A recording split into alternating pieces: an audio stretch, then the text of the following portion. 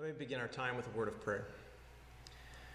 Oh God, as we come to your word, we just want you to speak to us and teach us, to humble us, to show us more of who you are and how we are to relate to you so that we can bring you honor and glory. Would you speak to us now, we pray, in Jesus' name, amen. I invite you to turn in your Bibles to Psalm 119. I'm going to read a passage 73 through verse 80. 73 through verse 80. Listen to God's word. It says, "Your hands have made and fashioned me. Give me understanding that I may learn your commandments. Those who fear you shall see me and rejoice, because I hoped in your word. I know, O Lord, that your rules are righteous, and that in faithfulness you have afflicted me. Let your steadfast love comfort me, according to your promise to your servant. Let your mercy come to me, that I may live, for your law is my delight. Let the insolent be put to shame, because they have wronged me with falsehood. As for me, I will meditate on your precepts. Let those who fear you turn to me, that they may know your testimonies. May my heart be blameless in your statutes, that I may not be put to shame." This is God's word. One of the most valuable things that you can do when you approach a Bible passage or when you are reading a Bible text is ask yourself actively, what does this text teach me about who God is or what he is like? Because ultimately, if there is things in a text that is going to show you what you're to be like or what you're to do, you ought to have the proper motivation. It ought to come from the right place of your heart. You know as well as I do, when we need motivation, it is not to be just because you have to or because I said so. That does not produce real obedience. It doesn't produce a motivation of love and affection, of great delight. But if we are to do something with the wrong motivation, we might not do it at all, or we might be begrudgingly or full of bitterness towards the task at hand. And so we want to know the proper motive, the proper motivation. What is going to motivate us to be this way, to live this way, to look this way, and act this way?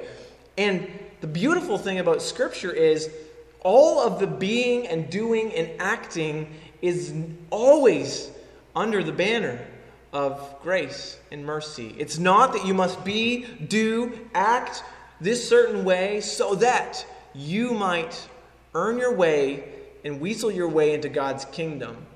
Scripture tells us very clearly in Ephesians chapter 2 that you are saved by grace alone, and it is not by your own doing. It's not by your own works, so that no one may boast. And so it's not that you are obeying or being a certain kind of person or acting a certain way. It's not that has got you into a good relationship with God.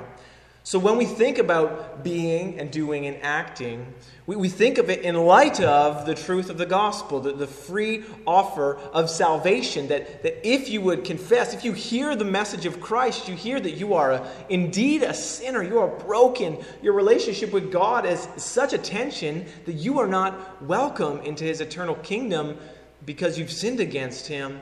If that is your relationship with God and you realize it, and you come to the text, or someone preaches the good news of the gospel to you that says, come to Jesus. Come to Jesus. Lay all of your garbage on him. Lay all of your sin on him. Say, God, you need to deal with it. But I can't do it. So in Christ, he takes all of your sin and all of your shame and your guilt and all of its legal demands, and he takes it to the cross. And then he there dies in your place. When you trust in that, when you believe with all your heart and you give yourself to that, not clinging to a backup plan, not holding on to something else, but in true faith, in genuine trust, when you trust in Jesus with all of your life and your eternal salvation or your eternal life, when you trust in Jesus that way, then through that renewed relationship with God, a repaired relationship with God, then he begins to transform you to want to be a certain way, to want to act and live a certain way, to want to do certain things. But not so that you can earn your way in. You've already realized that that was a gift that you can't pay for. You can't earn it again. And so you live a life then of gratitude, a life that is being transformed. Like, I want to be like God. And so that's why when we do come across texts where there are things that are be, do, act, we always must remember the gospel, that it is not we do these things so that God will love us. If you believe that God will love you more or God will love you less because of what you are now doing, you don't understand grace. The grace of God in Jesus Christ is that He has loved you with an everlasting, steadfast love. A love that will never fail. It will not fade towards you. It's a covenantal love towards you. So when you screw up, He still loves you. When you do brilliantly, He still loves you. And so don't think that God's love towards you is contingent upon your being, doing, and acting. But instead, we do that out of He's just transforming us. That's just what we're kind of becoming now supernaturally in a newness of self. But then also, we want to do it out of a life of gratitude. Because our life, we want to say, I want my life to be what it was supposed to be. I was supposed to be an ambassador for God, a reflection of God's glory. And so I'm going to do things, and I'm going to act a certain way, and I'm going to be a certain person so that people can look and see how God is at work in me and give Him the praise and the glory that He deserves. And so even here in this passage, we see things that David is asking for, things that he wants to be, things that he wants to do, things that he wants to accomplish. But yet, we must always remember it in light of our relationship with God. It's not contingent upon these things. These things are fruits of our right relationship with God through the Lord Jesus Christ. But in all of that, the motivation matters. The motivation matters. And we're going to see that here as we go kind of verse by verse, looking at mainly who God is and what He is like. Because out of that, David concludes that he ought to be something else, that maybe he's not, or he needs to increasingly be something. And I hope that you and I can do that as we approach every Bible text, that we can see who God is and what we are like. And we say, God, like, just shape me, mold me. Like, because you are this, I want to be this. Or because you are that, I want to be something else. And so here we see in verse 73, right at the top, we see that God is a creator. Your hands have made and fashioned me. I am not some random chance. I was not an accident. Anything that I have experienced in my life thus far and will experience is not just some mistake. Instead, God Almighty, the one who we look to, He has made individually, uniquely, purposefully. He has made us, and He has fashioned us to be who we are, unique as we are, with the different ailments that we have, with the different struggles that we have, with the different gifts and abilities that we have. God has made and fashioned us. He's the creator. He's the God who made us. And so when David begins to realize that, when you and I realize that, what does David then say?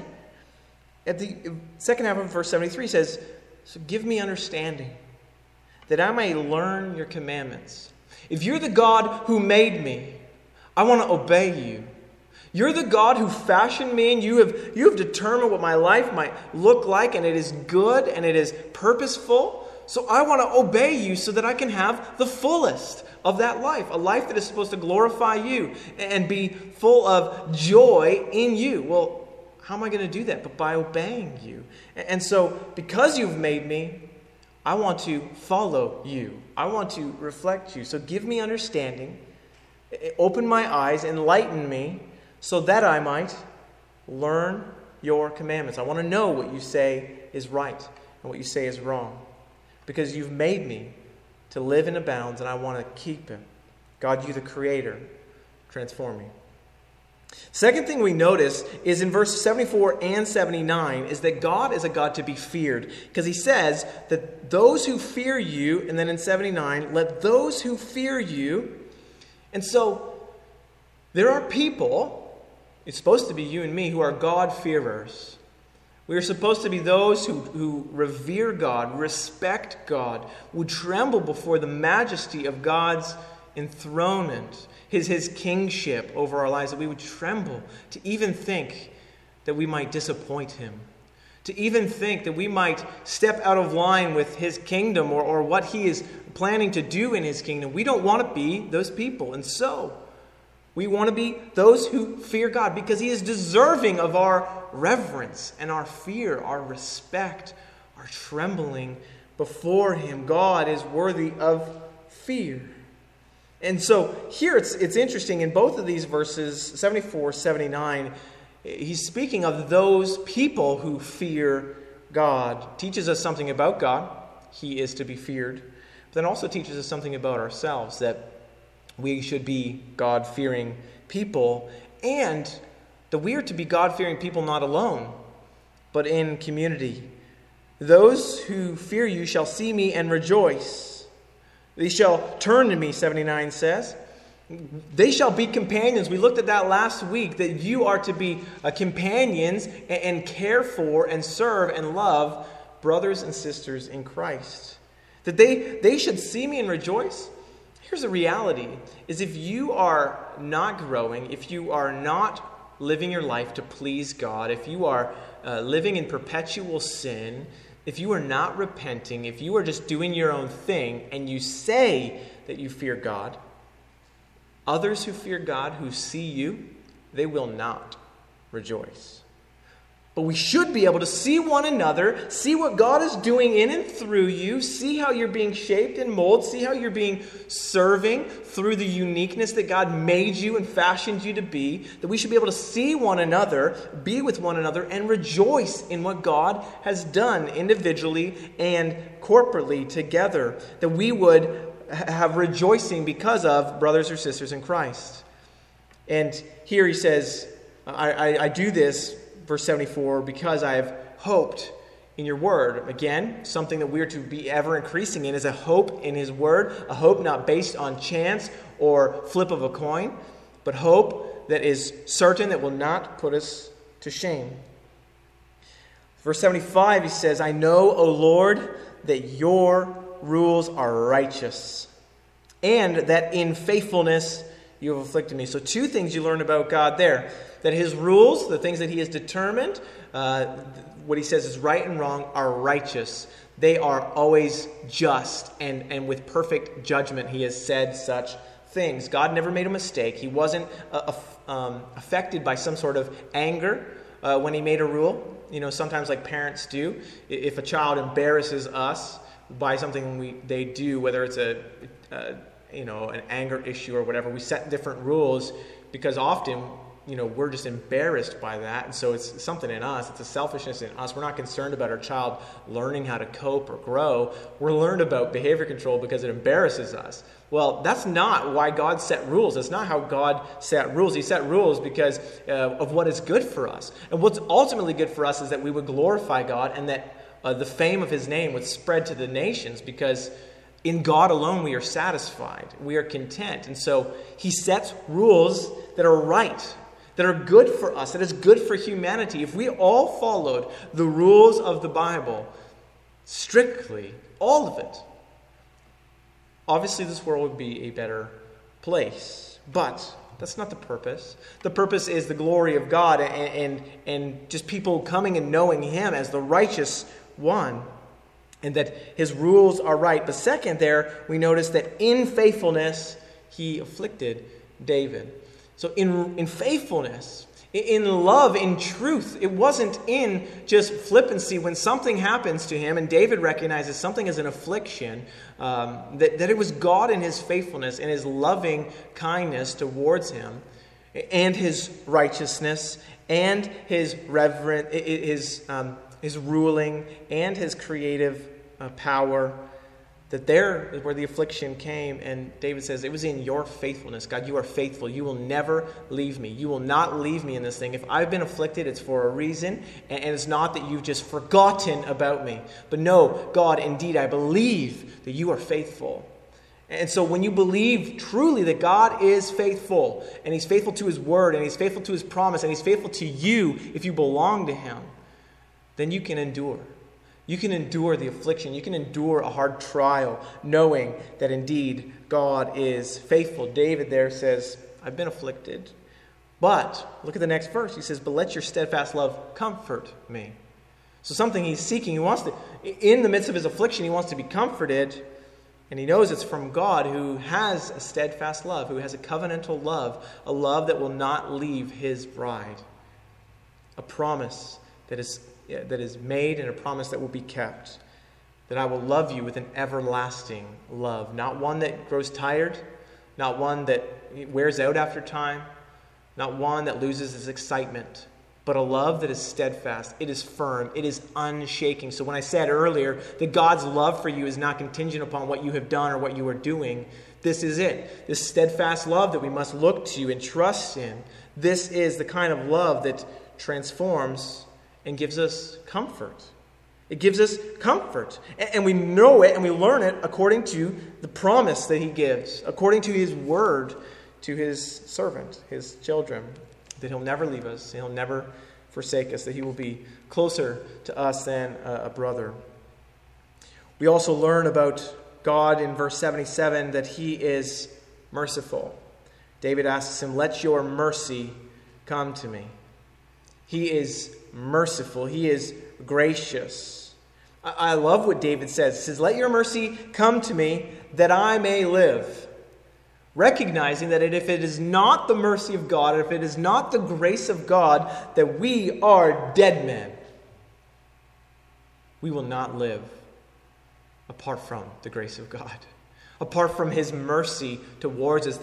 And even think of the term of mercy. It just sounds like someone is weak and needs mercy. That's us, and it's true.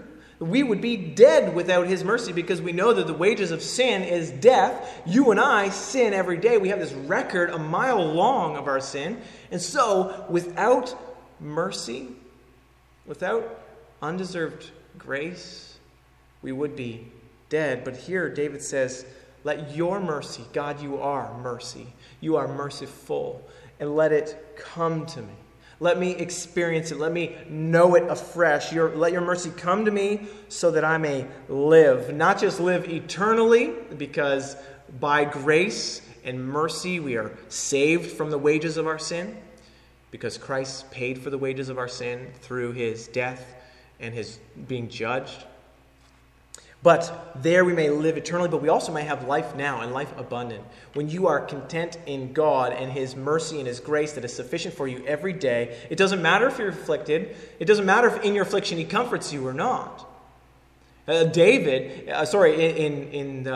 Paul in 2 Corinthians chapter 12, when he talks about an affliction that he had and he prayed that God would take it away, and he prayed 3 times, like, God, just heal me of this thing. Take this thing away from me. God's response to him, I love, because God's response to him was, you don't need to take it away.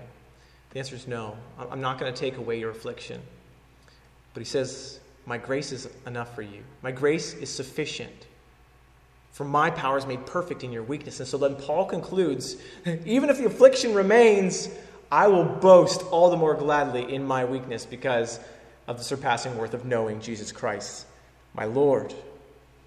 So let mercy come to me, that grace come to me, that grace that is enough, that grace that sustains, enough for today. The mercy that is new every morning, let it come to me. And when we experience that, and when we know that, when we delight in that, then we actually live. Even if there's affliction, then we are living, truly living, when we experience the mercy of God and we know it to be true. Verse 78, he says, let the insolent be put to shame, because they've wronged me with falsehood. And here's sometimes it's amazing. Sometimes when you see kind of the wickedness or sinfulness of man, if you just contrast it, you can see the beauty of God. God has never wronged us, and he's never lied. So here David said, people have wronged me with falsehood, with lies. God will never wrong us, and he will never lie. Something to praise and adore God about. So opposite of humanity. And so then David says, I want to meditate on your precepts.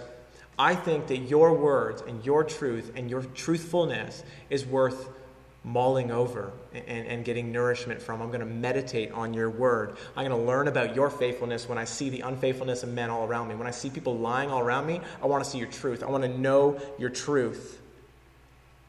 Verse 79 again, as referred to, he says, let those who fear you turn to me, so that they may know your statutes. So again, the fear of God, the reverence of God, and when you fear and respect God in such a way, you want to know what he has said. But know his testimonies. Do you know his testimonies?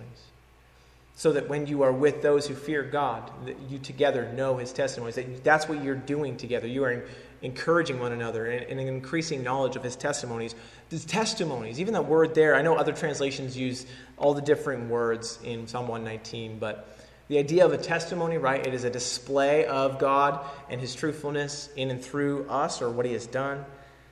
Let that be kind of the reflection of our lives, that we would testify about God and his goodness.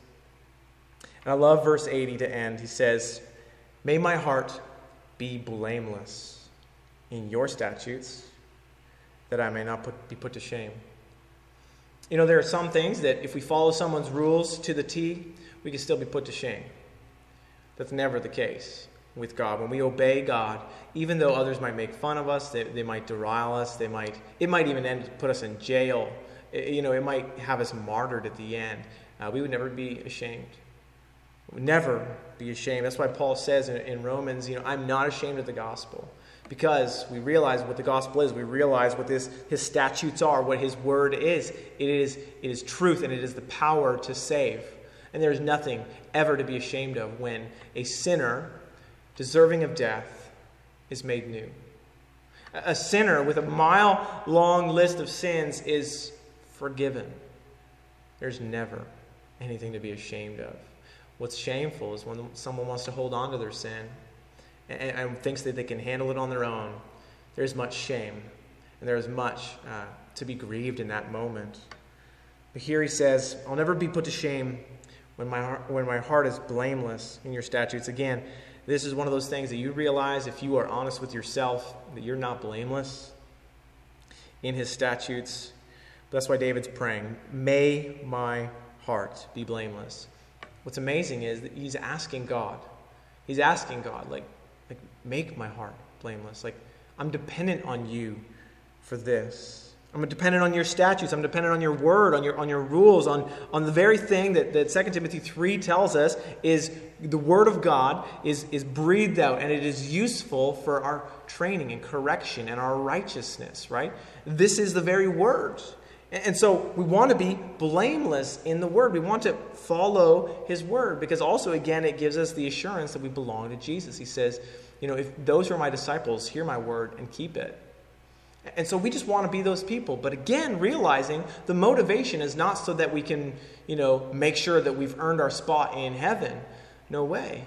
We realize based on who God is and what he is like, that God is our creator and he's made us to be a specific way with a great purpose in mind, that he is a God to be revered as a great high king, that he is a God who is righteous and right in every way. He's a God who is faithful to his people. A God who has a love for you that is never wavering. This is a God who is merciful when you screw up. God is so gracious. This is a God who has a law that is perfect. A law that is worthy of our meditation and chewing on. This is our great God. And so we want to love him and obey him because he's been good to us. It's quite simple. It's simple. Psalm 119 is such a simple chapter of the Bible. It's the longest chapter of the Bible, but it's so simple. You could read through this, understand it on your own, apply it on your own, even to your own individual situations. You think about, do you know or have you learned his commandments or not? Do you hope in his word or not? Are you afflicted? Are you seeking his help? Are you being comforted in him and in his word? Are you content if you're not comforted with his word, that's your delight anyways, because you know his grace? This is so simple to walk through and to apply to our own hearts, but the joy of it is that we can come and with David kind of meditate on who God is and what he's like, and then what we want to be as a result. We want to be certain things. We want to act certain ways, and we want to do certain things because of who God is and what he is like. Do you know him? Do you know him? Or is he just some far-off thought? Is he just a creator? Yeah, maybe you acknowledge verse 73, he created you. But do you fear him? Do you fear him? Do you know him? Do you know his mercy? Do you know his comfort in your affliction? Do you know that he does allow affliction in your life, that it's him in control of that he's in charge of that? Do you meditate upon him? Do you commune with others who are going to help you to know his testimonies more, that you're going to testify to one another about what God has done? Are you striving to obey and be blameless? Do you know this God? And is he transforming you? That's what we can take from a simple text like this, is just a real survey of things we already know about God, know to be true, but just good reminders and kind of application in our own personal life when you ask it personally, am I being transformed in these ways? May God use this text in your life and in my life as we slow down, as we meditate upon it, and as we aim to be blameless for his glory, not for our eternal security. We look to grace in Christ for that. And so let us do that and trust that together. And let's pray. God, you are an amazing God. That word is so small. It is not enough. It's not sufficient. That you are awesome and you are great. Those are too small a words. God, you made us. That alone should silence us. How did you make us? How did you form us? How did you form the world? Why did you make us? Why did you make us the way we are, with different ailments or with different gifts? Why? Oh God, things that we learn about you should humble us. But let it never just amaze us and leave us in the same spot, but let it change us as we interact with you in your word. God, we want to be transformed because we want to be like you. We want to reflect you. We want to encourage others to also trust in you as we have been transformed and find great delight in who you are and in what you have done. So God, we pray that even through this simple passage that you will be glorified through our lives. In Jesus' name we pray. Amen.